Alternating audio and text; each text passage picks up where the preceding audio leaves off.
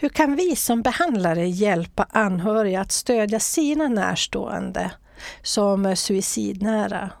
Det kan vara både barn eller ungdom eller annan vuxen också.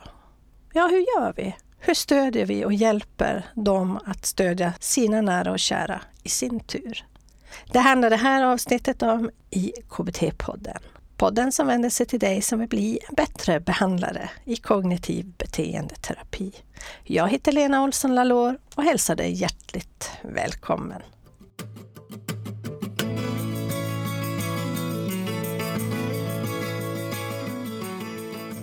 Då var det dags igen för ett nytt avsnitt av KBT-podden och du är givetvis hjärtligt välkommen. Jag heter Lena Olsson Lalor och jag är din värd till avsnitt 223. Idag är det 20 december 2021 när jag spelar in det här introt.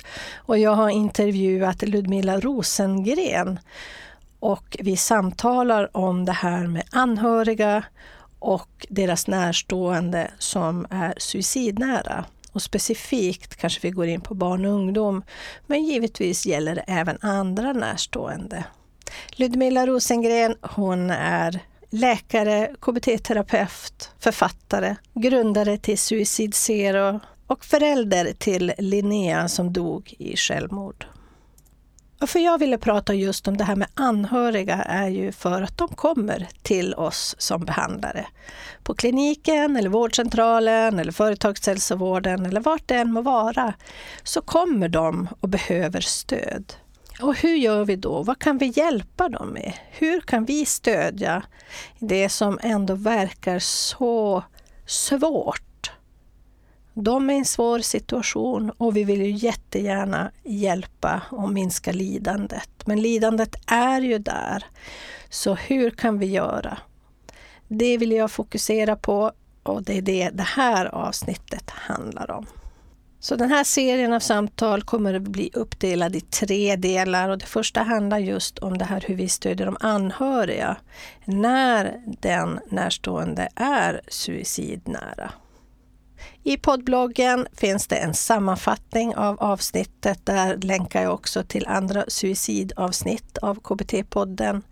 Där kan du också ladda ner Röda flagg som handlar om just vad man kan lägga märke till när man tror att någon är självmordsbenägen.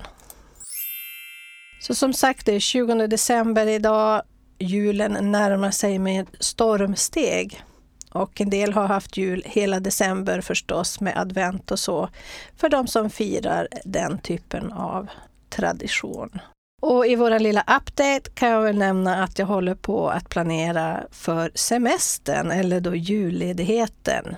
Så det är full fart med det så att alla klienter vet vad som gäller, vad de behöver göra, inte göra. De vill ju också ha ledigt ofta under julen. Och det är klart att det alltid finns några stycken som man kanske ändå behöver ha någon sorts telefonkontakt med. Men precis som på sommaren så behöver man planera för att vara borta 2 veckor från kliniken.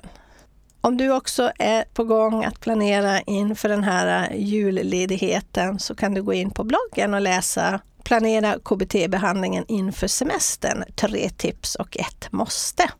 På blienbattrebehandlare.se/223. Och det här är ju sista avsnittet innan årets slut. Och därför vill jag och Teknikmillan passa på att tacka er som lyssnar och finns med oss här i KBT-podden. I 223 avsnitt har vi kommit upp till nu och det är jätteroligt så vi tackar er allra ödmjukast.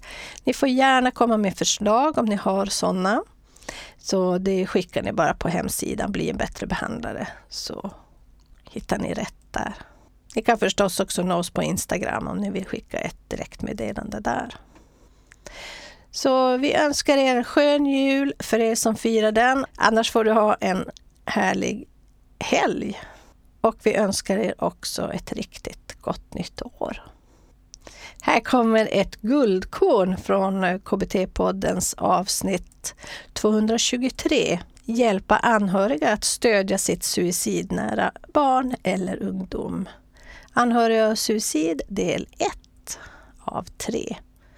Och det jag har valt idag, det handlar om hur och vad och vilken information man ger om hur den suicidala processen fungerar. Så, mycket nöje! Vi ska ju då fokusera på anhöriga och närstående. Så om vi ska titta bara på hur man kan stödja. Så när de kommer till mig, till exempel som behandlare, vad kan jag hjälpa dem med? Ja, om vi tänker på att du får en klient som har en närstående som mår väldigt dåligt. Så kan man ju utgå ifrån att den här närståenden också mår dåligt. Därför att vi är ju inte separata individer på det sättet att vi inte påverkar varandra. Utan vi är ju alla en del av ett sammanhang. Och det är ju faktiskt en av de sakerna som suicidala personer inte ser just då. Därför de ser ju framförallt att de tänker, det tankesättet man lätt har är att eftersom jag nu har problem så är jag ett problem. Och om jag bara deletar mig själv så kommer jag att bespara mina närstående ett problem. Men så funkar det ju inte. Utan även om man försvinner så kommer inte problemen att försvinna, utan då kommer det bli mycket större problem. Och det är jätteviktigt att förstå att självmord är ju en väldigt, väldigt långsiktig lösning på ett kortsiktigt problem. Men det är ju så man inte kan tänka då. Så när de närstående kommer så är de oftast också väldigt uppgivna och vet inte riktigt hur de ska hantera det. De vet inte riktigt vad de får säga, vad de inte får säga. Man är jätterädd att förvärra saker och ting. Man kanske tippar på tå. Man pratar inte om elefanten i rummet, nämligen att det kanske finns självmordstankar. Och det är faktiskt det värsta man kan göra, det är att vara tyst om det. Utan det är jättebra om man kan hjälpa de närstående att förstå att det här är någonting som vi behöver prata om hela tiden. Hur känns det idag och hur går tankarna idag? Därför att det som är viktigt att förstå är att de här tankarna är ju bara tankar. Och de är ju inte farliga i sig. Utan det är ju om man agerar på tanken som det blir farligt. Och det handlar ju väldigt mycket om att ge den närstående information om hur den suicidala processen fungerar och hur man kan prata om det, så att säga. Det var Guldkornet idag med Ludmilla Rosengren från avsnitt 223. Hjälpa anhöriga att stödja sitt suicidnära barn eller ungdom. Och om du blir nyfiken på de långa avsnitten av KBT-podden så är du givetvis hjärtligt välkommen att köpa dig en prenumeration på blienbattrebehandlare.se/223.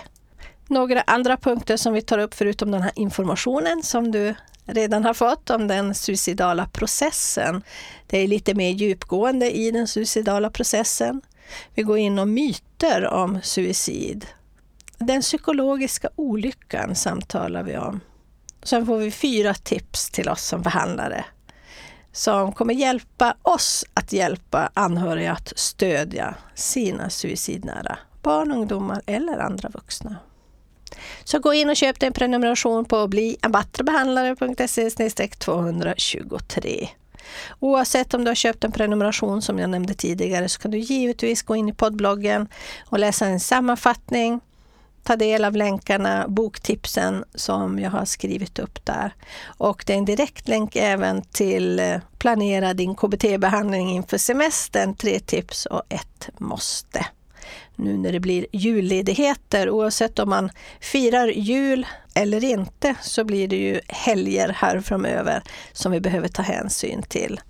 Kanske du också får lite ledigt så att du blir utvilad och återhämtad och hållbar i längden. Det vore inte så illa. blienbattrebehandlare.se/223. Där kan du även ladda ner vårt röda flagg, ett dokument med några varningssignaler som du kan vara uppmärksam på i ditt arbete. Fler guldkorn från samma avsnitt hittar du också på Instagram. Bli en bättre behandlare, eller bättre kanske det heter då nu för tiden, på Instagram. Nästa gång kommer ju då del 2. Jag nämnde ju tidigare att det var 3 delar. Och det här andra avsnittet av anhöriga och suicid kommer att handla om hur man hjälper sig själv som anhörig, eller tar hand om sig själv ska jag egentligen säga, samtidigt som man fortsätter stödja sitt suicidnära barn eller ungdom. Så man håller i längden här också. Jag och Teknikmillan hoppas på ett snart återhörande. Du får ha en riktigt skön jul och helger här framöver. Och ett riktigt gott nytt år. Så ses vi på andra sidan året. Hej så länge.